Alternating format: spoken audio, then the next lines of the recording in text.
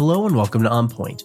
This episode features an interview with Rolf Arnim, a chair of Vistage, the world's largest and most comprehensive executive coaching organization for small and mid-sized businesses, with $1 million to $1 billion in revenue. As a Vistage chair, Rolf mentors numerous business leaders in the community through 3 groups he oversees. He has served every community in his personal and professional life with a focus on service to others before self, and making each community better for future generations. Rolf is a West Point graduate and retired Army officer with a distinguished 21-year military career, including 2 combat tours in Vietnam and commanding an infantry brigade in the Army Reserve. He retired with the rank of lieutenant colonel and later as colonel in the reserves. Rolf has held numerous significant leadership positions, including serving as CEO of the Pasadena, Long Beach, Palm Springs, and Beverly Hills Chambers of Commerce from 1978 to 1999. In this episode of On Point, Rolf talks about how he works at Vistage with CEOs and executives to develop and add to their professional skill sets and grow as business people. He provides insight on his highly varied career and what inspired him to write a book for readers to gain insights into mentorship and coaching, being able to walk away with multiple calls to action. Rolf also touches on the power of the Chamber of Commerce as an important resource to help you succeed in business, and sheds light on the trials, tribulations, and triumphs of moving the Army versus Navy game across the nation. Now, please enjoy this interview between Rolf Arnim and your host, Ian Faison. Welcome to On Point. I'm Ian Faison, CEO of Caspian Studios, and today I am joined by a very special guest. Rolf, how are you? Good to see you. Good afternoon. Yeah, great to have you on the show. Excited to chat about business, about West Point, about how you brought the Army-Navy game to California, and much, much more. So before we get into all that, can you tell me a little bit about your current role at Vistage? I'm currently a chair for Vistage International.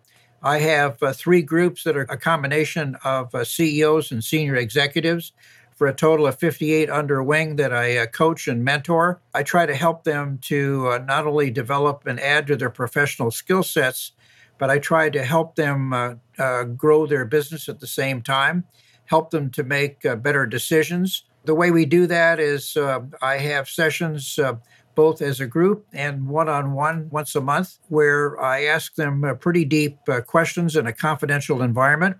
When we're in a group meeting, it's sort of like a think tank, and we push them to be totally transparent, to share with us what their problems are, and then we help them to make better and faster decisions. At the end of the day, I hold them accountable. What I can tell you is that when I did my book, Start Everything, Finish Nothing, I dedicated it to my Vistage members for their unintended contribution to it.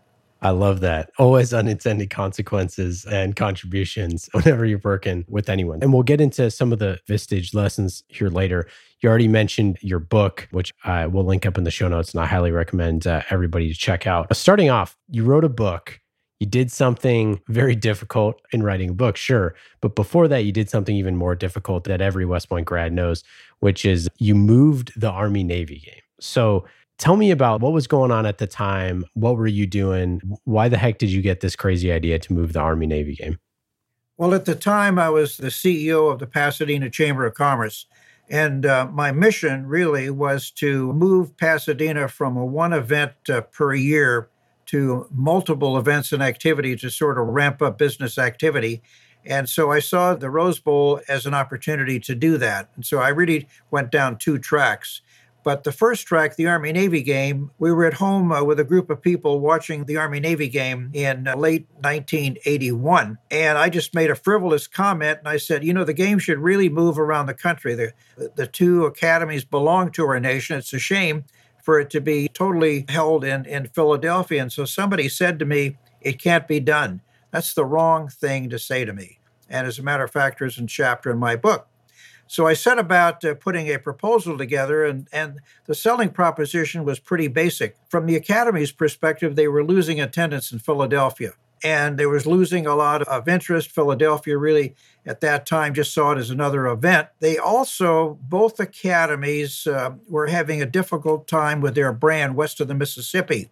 And it was difficult at best to attract qualified candidates for both the military academy and the naval academy west of the Mississippi. So I saw that as an admissions challenge.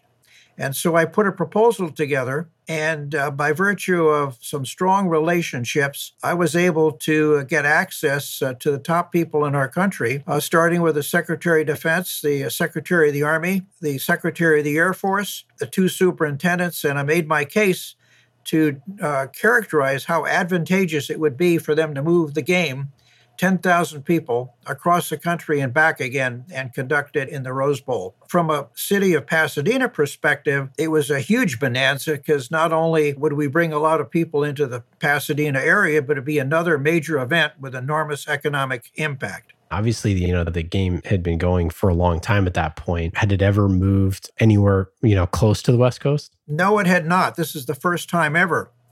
It turned out to be the largest movement in peacetime history, where 10,000 people had to be moved from both West Point and Annapolis to the Pasadena area, never mind house and feed them, conduct a parade, conduct events. It was an enormous $6 million undertaking to make all of that happen. And everybody candidly thought I was totally crazy. What was interesting about it is that I got the go-ahead for this thing in February of 1983 with the idea that the game would be played on a Saturday, the first week of December. That was a pretty tight timeline to raise $6 million and to put together all of the administration and logistics to make it happen. So I really initially had not envisaged the thing happening in 83. I figured, oh, shoot, that'll happen downstream. Wrong. They gave me the go-ahead. What was weird is that less than 2 months later, they were having the basketball playoffs in Albuquerque, New Mexico, and the various TV stations were battling over who was going to traditional games, Penn State, and on USC and so forth, UCLA and on again. And they made a rather strange conclusion. Instead of the game being played on the first Saturday in December, they moved it to a Friday after Thanksgiving, which really threw a major monkey wrench in. Number one, it cut a week out. Number two, it completely upset my sweetheart deal because I had been successful in meeting with the chairman of the board and the president of United Airlines and got a sweetheart deal to move all of the cadets and all the midshipmen across country and back. Well, that blew up because now I'm looking at a Thanksgiving weekend.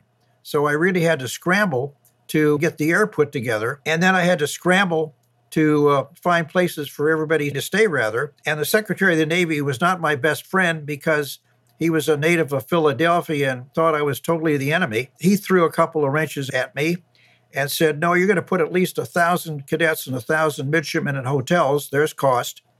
But the rest of them, could go out to family homes. And I was befriended with a sports editor for CBS Sports in Los Angeles. He got me on TV, and I made this plea about how would you like to have a cadet or a midshipman in your home over the Thanksgiving holidays? Holy smoke, the thing blew up completely. And we were oversubscribed in terms of people that wanted to house cadets and midshipmen, which had a very lasting impact because more weddings came out of that.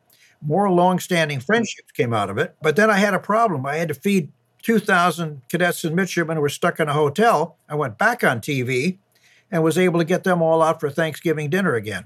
And adjusting for inflation, you're talking about, this would be like current day, over $17 million, $6 million back then. But I mean, you're talking, this is a massive amount of money. It gets worse. I had to raise money in parallel with Peter Ueberroth and the Los Angeles 1984 Olympic Games. He was getting cash. I was getting pledges, which boomeranged later on.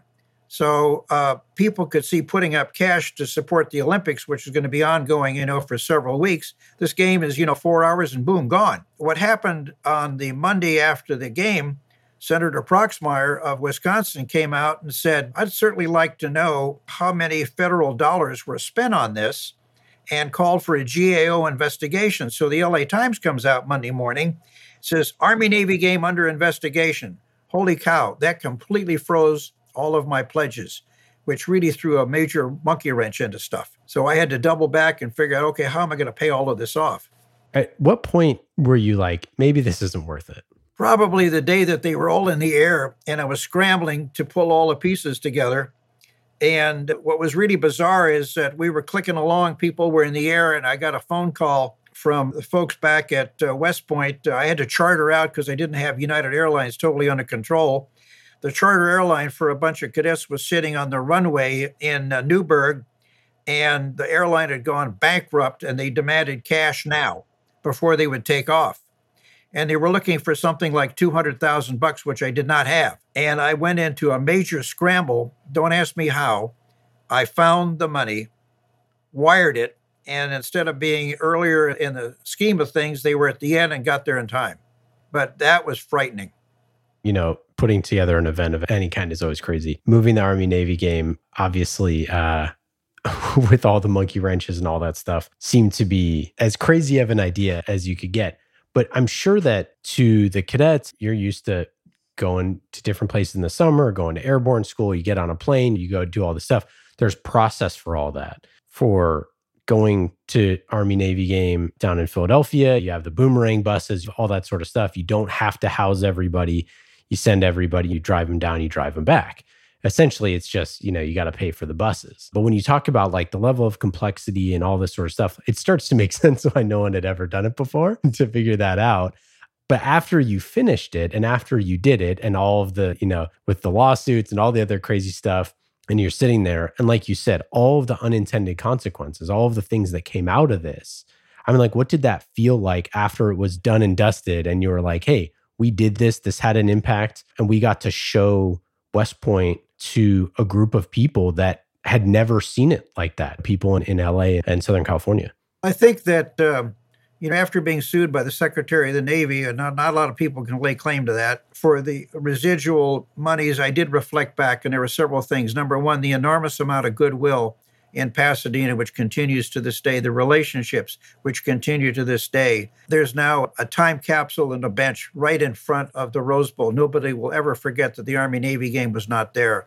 Every cadet and midshipman that was involved in those 4 classes, I run into people all the time that recall that thing with fond memories. From their perspective, it went perfectly. We got them out there. We had what I call zip code commanders meet them in various locations around the Los Angeles area. Rather than having families meet them at the airport, I had them dispersed at shopping centers and schools, brought the buses to them. Families picked them up, took them to their home, shuttled them back and forth.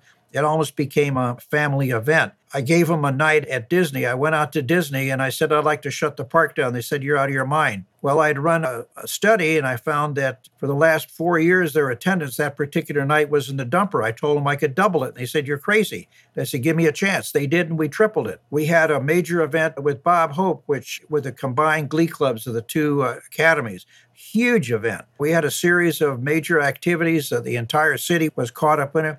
I go back and they still remember the Army-Navy game in Pasadena, as do a lot of graduates. So they don't see anymore, what happened behind the scenes. They don't see that I got a phone call at 3 o'clock in the morning from the police department. My executive assistant had completely spaced out, had no idea where the hell she was. I mean, it was just, that kind of a time.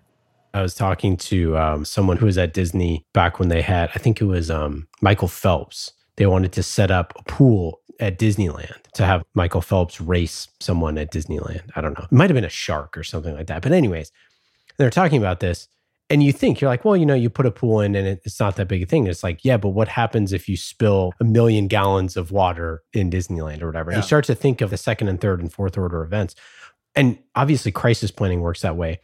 But like marketing works the other way too. I know as a kid who grew up in Oakland, California, I never met a West Point cadet ever. I didn't even know West Point existed until I was a sophomore in high school and I was on the East Coast visiting my cousins, and my uncle and my dad cornered me and are like, hey, you should apply to West Point. I'm like, what is that? And like, that's just how it is. Like on the West Coast, there's a lot of people who don't know that. And in order to build those relationships, you have to be there in person, right? And obviously, like today, we have a very digital economy and all that sort of stuff. But back then, like if you weren't on TV or if you weren't there in person or on the radio, you weren't going to get seen. And like putting West Point cadets out in front of people, out on the streets, doing that is a huge marketing, initiative for the academy. To your point, you make an excellent one. it rained like to beat the band the night before the game. And so I thought that was going to really put a damper on the event at Disney. I can tell you I was out there. They were having a blast, rain notwithstanding, at Disney with friends. And we had something like 25,000 people out there. And I was there at 3 o'clock in the morning when it stopped. My biggest fear the next day was what was that going to do to the field? Because they had the traditional march on for the Corps of Cadets and the Brigade of Midshipmen in Philadelphia that everybody loves. And the commandant and a bunch of us were standing around on the field and looked at the field and said, there's no way we can have a march on. And I thought, yikes, there goes a major piece out of this big puzzle. What are we going to do? Well, that's what relationships are all about. I called my buddies on the TV stations in LA again. They put me on the air. And they said, how would you like to watch a parade of the Corps of Cadets and the Brigade of Midshipmen from downtown Pasadena to the Rose Bowl? Over 1 million people showed up. So instead of some 80,000 people watching a march on, it was on TV with over 1 million people lining the streets. So the Corps of Cadets couldn't have been happier. And so what? So it was a mile and change down to the Rose Bowl, but it had an enormous impact. But it's one of those things where I guess that's where I benchmark myself. I tend to figure it out. I don't have time for people that can't figure it out and see obstacles. It made a huge impact on the city of Los Angeles, not just Pasadena, and that was the biggest thing, and on TV, and the folks loved it. Well, and I think you at the time, you were retired from the Army. You'd been there, done that. You'd seen it all from that perspective. You had some cachet. You weren't just a random person trying to rub two sticks together. You were in a role that obviously could do this. And you were kind of the perfect connection point between West Point as a grad and retired Army officer. So I think you could pull all that stuff together. It seems like you called in every favor. And I know that that's like a really scary thing for entrepreneurs and business leaders when you have that moment in time where you're like, I know that I am not going to do this alone. I can't do it alone. I got to call in every favor. What was that experience like for you to have to call in all those favors and know that you got to rely on your brothers and sisters to help you out? It's very mixed. And I tried very hard not to make it about me, but about them and the important role that they were playing. I couldn't focus on, hey, I got a problem. I had to make it, we have a problem. And there are a lot of moving pieces here. And this is really about the two academies, and it's about their brand and their visibility in the marketplace. And so you're not doing this for me. You're doing this for the military academies. And I think that's what resonated. As a result of that, I could see kind of a glint in their eye that they wanted to be part of something that was bigger than all of us. And so you wrote a book called Start Everything, Finish Nothing. The Curse of Modern Management. Obviously, a bunch of lessons from that book and just from leadership in general. You've been doing this a long time, West Point class of 53. I'm curious, why did you write the book and why did you feel like you had stuff that you needed to share? As a function of mentoring, coaching, and facilitating meetings with my CEOs and senior executives, my involvement with various community-based organizations, I find, and this is not something that I invented per se, but storytelling more often than not carries the day. And so when we had a particular situation, I always would find something in my past that was built around a story. And so my guys were pushing my buttons about doing a book, and I told them, I just don't have the time for this. And it went on again. And so I just let it drift. And then after a while, I started thinking, well, what would I call this book? And I realized that when I listened to them and I listened to myself, every day you start all these things and you don't finish a thing. So I wrote that down. Then as a function of time, I said, okay, what would I build around it? And so I created a page for each of what I thought would be the various chapters of the book. And so I wandered around really for quite a period of time and just sort of plugging in holes along the way. But I was determined to write a book that was more actionable. And so there are all kinds of books out there, and they tend to have only one action line associated with it. Whether it's Good to Great, In Search of Excellence, you go on again with a lot of great business books that are out there. But there's always one lesson, one takeaway. Said, no, that's not going to happen.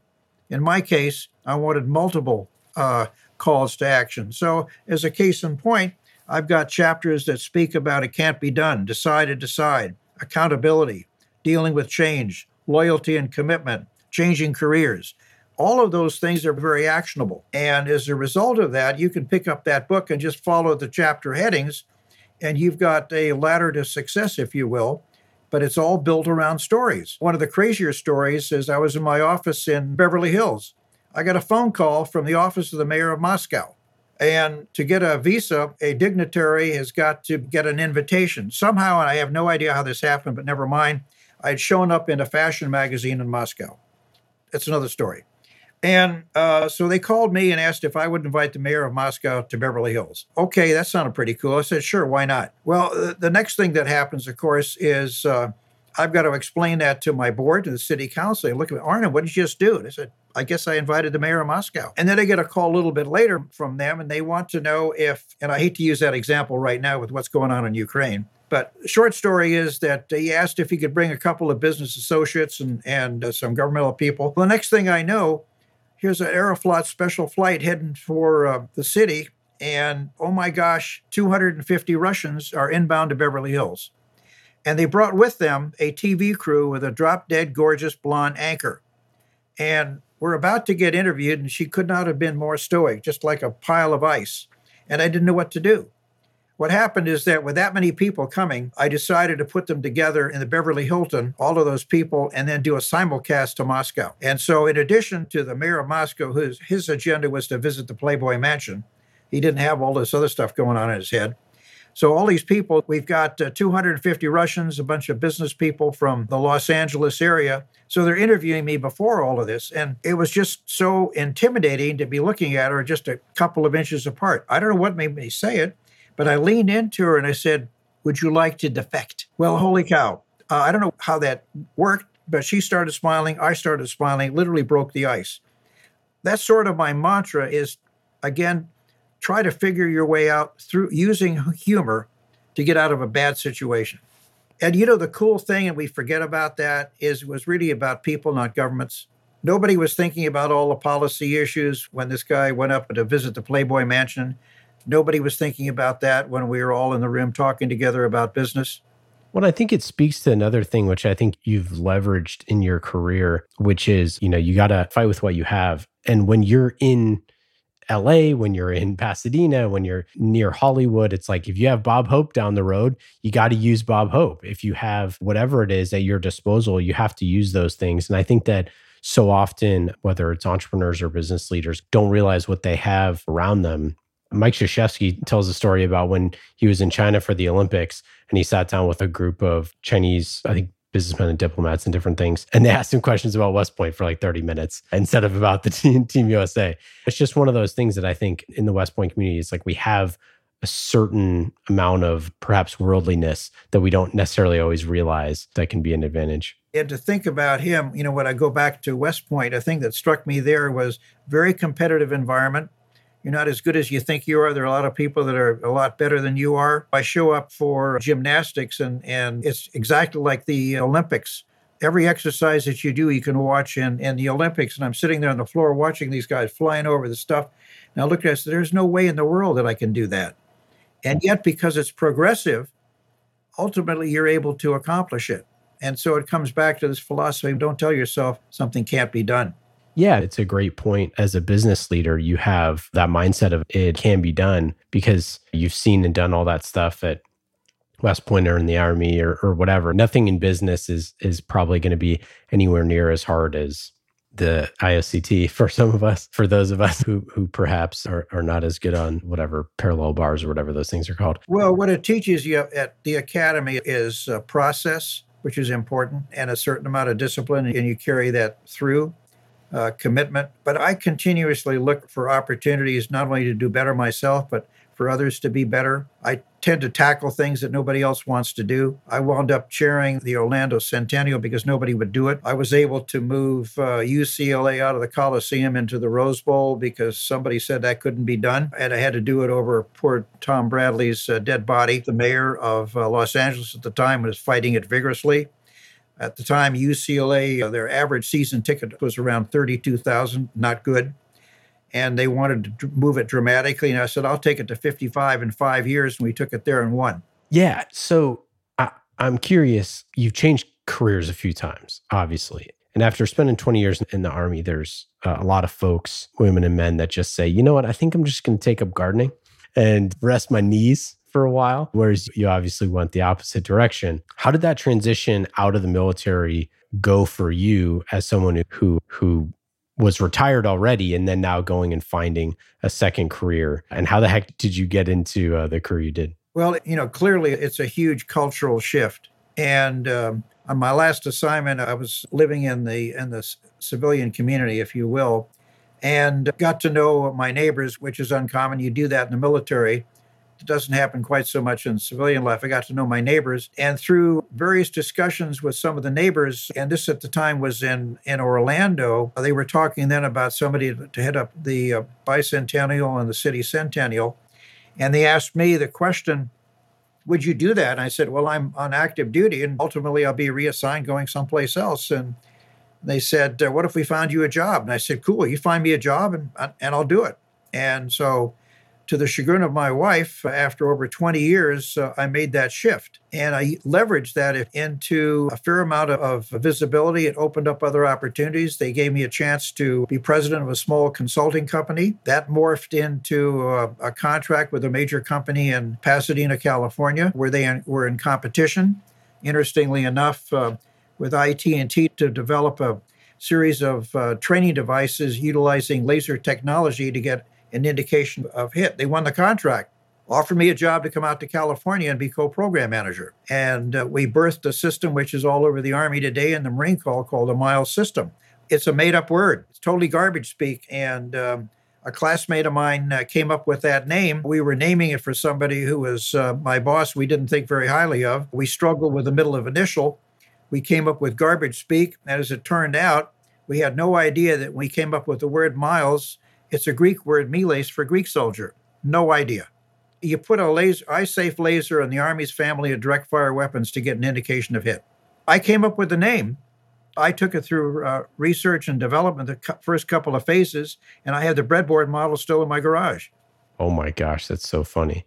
So it doesn't stand for Multiple Integrated Laser Engagement System. That is the exact correct word. It was called Laser Engagement System. We were trying to put a Y in there. It didn't work. So we had to run with the eye.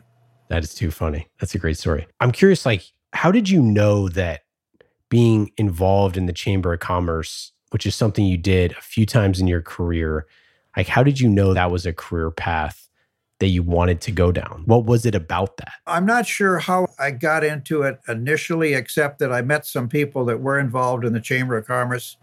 Befriended them. I learned a little bit about it. And so when the opportunity came to me, it just struck me that Chambers of Commerce offered an opportunity to interact with the business community. And if I was going to find my way, that would be a path to determine what my ultimate business career was going to look like. So I did not know precisely where it was going to lead, but I realized pretty quickly that it provided a stairway or a ladder or whatever, or a bridge, whatever you will. And that struck me as a good path to learn the members of the business community and figure out what was out there for me. It's a mixed blessing. You could try to sell yourself as something, or you look for an opportunity and ask yourself, is that a good one for me? And of course, later on, I went on to be the CEO of 4 different chambers of commerce, initially Pasadena, then Long Beach, Palm Springs, and ultimately Beverly Hills. And their role is pretty simple, and that is to establish relationships within the business community, act as advocates for business, meaning help them through difficult legislative issues. And so you represent them at the city, county, and state level to protect them from either some law that's going to come down or some regulation that's going to impact the cost of doing business. And I found myself, in behalf of all chambers, as a spokesman in their behalf at every level. And I think that visibility sort of led later on to something which was really a huge blessing. And that was, I was in California and at the time in Palm Springs, and was asked by the governor if I would serve on what was then called the California-Nevada Superspeed Train Commission. So technically, I'm a commissioner in the state of California, retired. That was a great assignment, by the way. And I'm the one that came up with a design for a high-speed rail system for the Pacific Southwest, not simply a gambler's special from Las Vegas to California, which was driving the hotel industry bananas. They did not want to have a high-speed exit out of California. So there were all kinds of roadblocks. But the short story is, on one of those trips, the commission knew that I had taken German at West Point. Because I had an excellent instructor, I gained a fluency. And so we get over there and they ask me if I'll give the welcoming talk to the German engineers. which I was able to do, but I was sweating bullets because I was trying to pull words out of my head as fast as I could. But somehow it worked, and I became their instant buddy. Oh my God, the guy speaks German. That's incredible. What's your relationship like with the academy? Obviously, you've been involved with it for a long time. It seems like it keeps coming up throughout your career, and it's been an ever steady presence for you.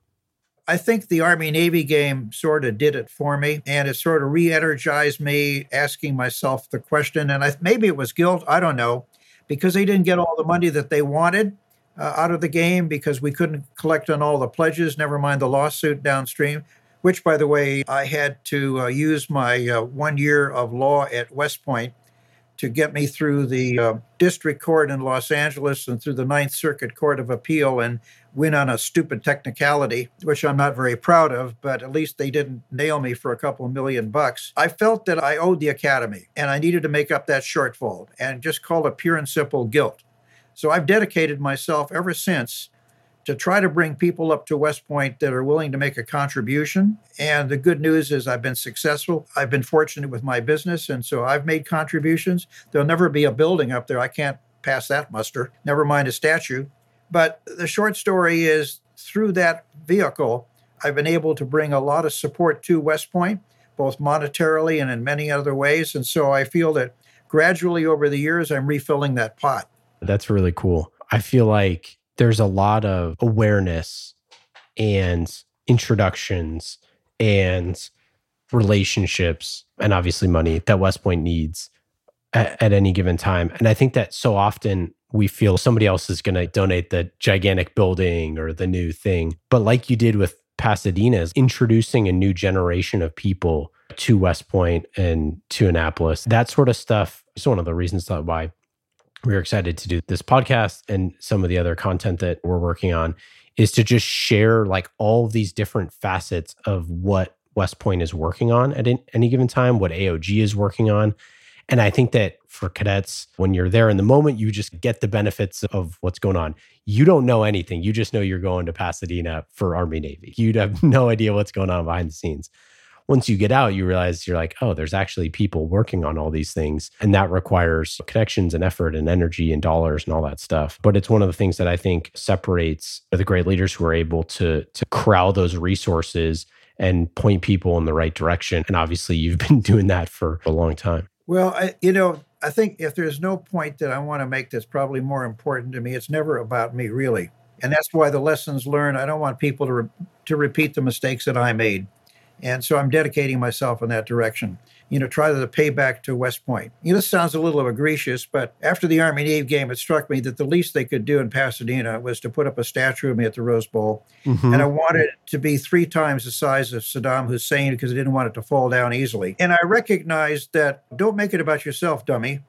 I reached out to them. I said, what I'd like to do is I'd like to put in place a bench and a time capsule to express appreciation to the city of Pasadena and the Rose Bowl for hosting the Army-Navy game and the cadets and midshipmen in your homes. You know what? In less than 30 days, boom, it was approved. That's simple. And it'll be open on the 25th of November of 1983 where there's a time capsule. And it's now become a focal point for visitors because they've added to that, they put another bench in place to commemorate the 1944 Rose Bowl game, which was played at Duke because of World War II, and a statue. And so all of that is very synergistic, and it's about 1,000 feet, give or take, from the entrance to the bowl. You cannot miss it without knowing that the Army-Navy game was there. That's amazing. So I was super involved in like fan groups for the basketball team and for the football team when I was there. And one of the big reasons that I wanted to do that and why I was super involved was I just wanted like our sports teams to have more students to go to those games. And I know that cadets need to get outside of the academy, but also like the fact that we send these people on a bus to whatever, Lehigh or Lafayette or wherever it is, it's like we could easily throw a bus of cadets to go cheer them on. And I think that like when you are all one team and like that sort of stuff has like a huge impact. It had a huge impact at me at the academy to be able to go to all these different stadiums and watch the Army basketball team play a bunch of different places. And I signed up for pretty much, and we did a bunch of that stuff for the football team, and Colonel McKern and General Caslin and all those people were awesome when we were there to support those efforts. but it makes a huge difference. It makes you more worldly. It makes you see out to other places. Like I'd never been to central Pennsylvania. I'd never been to, all those different places. And it's really bringing the entire Corps of Cadets to Pasadena is something that there's a reason why it hasn't been done since. But to my taste, not a good reason. It's like, it sounds like it was a logistic headache. And maybe that's an understatement. But I think that stuff is so important because so many cadets come from different places and walks of life and all that stuff. You need to be able to experience, like that's what's great about the Army is it's a melting pot of all these different cultures and communities. And you have to get out there and see those places. And there's no substitute for getting on the ground. You wouldn't go and not recon. And yet we do that. We don't get out there on the ground. So I think that what you did is so cool. And it's something that I would have a similar harebrained idea, I feel like. We're like, remove all the barriers to entry that you can to get people to go to basketball games. Get them a bus, get them pizza, get them all that stuff. So that, if you get picked up when it's December or January and it's 5 degrees outside, you can get picked up in a warm bus. They'll take you up to the game, you give you free dinner and you can go home. But yeah, I think that stuff is so important. It's so cool to see that you took the mantle for that when no one was asking you to do it. Well, what was amazing is everybody fought it until it was a reality. Then everybody wanted in. Could I go to that VIP event? Could I get a ticket to this? Could I get something else? So all the naysayers suddenly switched gears the moment the thing was fully in motion. I want to switch gears to what you're doing now at Vistage. You obviously work with tons of business leaders, senior executives, entrepreneurs. I'm curious, what are some lessons that you've taken over the years in working with some of these folks and the types of companies that you're working with? In today's world right now, everybody is struggling with two main things, as you probably know. One is manpower, and the other is supply chain management. And many of them just are not equipped to move as quickly as you have to move in a very fast-moving dynamic. And inherent in that, and that's why there's a chapter in the book called Decide to Decide. They're afraid to make a decision because they're afraid that they've put themselves either at financial risk or that their decision will be criticized downstream. I would say that's number one. Number two is accountability. I find a general weakness right now in terms of people holding themselves accountable. They're ready to blame almost anybody else, a circumstance, pin the tail on some other's donkey, never mind holding their people accountable. I find that internally, and I work very hard on this to make sure that they establish core values. Some would call it fundamentals. And in my book, the number one core value is mutual respect, which is a fast way of saying, treat others as you would have them treat you, which makes a huge difference. I find at the same time that because of COVID and people remotely working, which is my facetious spin on it, that they have terrible accountability issues going on and how to keep people engaged given an enormous growing of concern over family issues that has somehow cropped up. And so for the first time in a long time, instead of people taking work home is going into the workplace.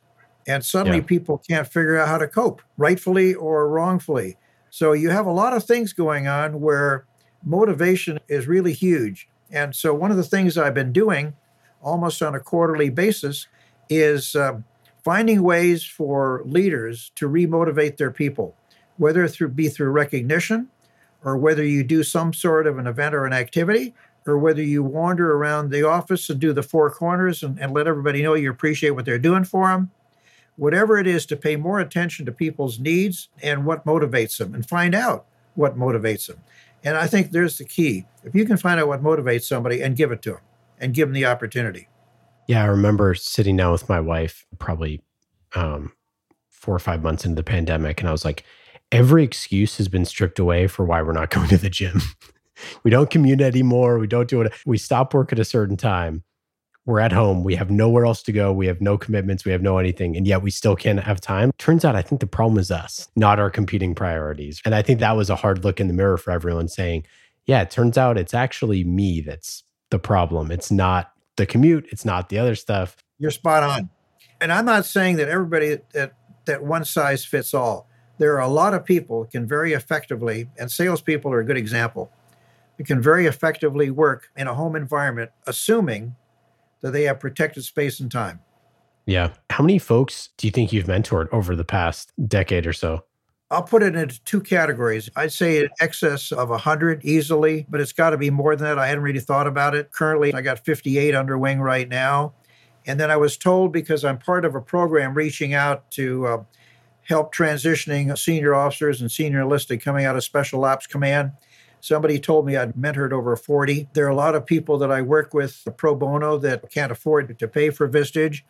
And I do it pro bono. Just because somebody doesn't have the money, that doesn't mean they don't have the wherewithal and the opportunity. And I want to see them get to opportunity. I really can't put a number on it. I wished I could, but it's a fair number.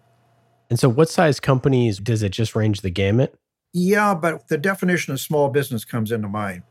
So it could be that entrepreneur with 5 or 6 people. It could be a bank with a boatload of people, or a law firm with 500. I would say in my particular world, it runs a span just within my groups alone from 1 million to about 250 million. That doesn't account a bank. And obviously, we'll link up your website and all that stuff if anyone wants to get in touch with you after this.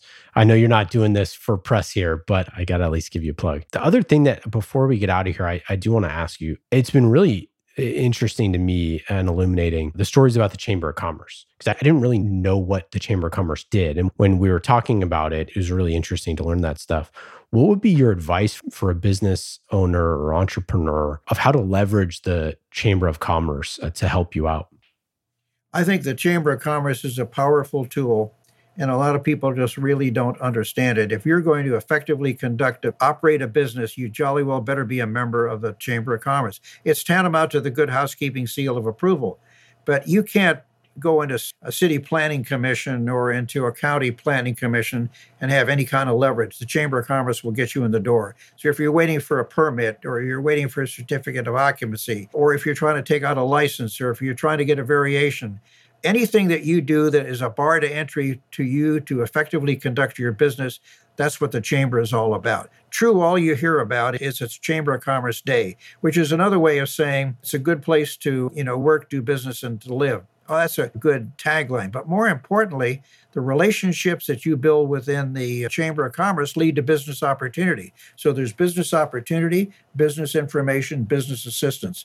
You can't, for $400, whatever a minimum membership is in the average Chamber of Commerce, the return on investment really is a function of how engaged they are. You can't just simply sign up and say, I'm now a member of the Chamber of Commerce, put up your shield and move on. No, you've got to engage.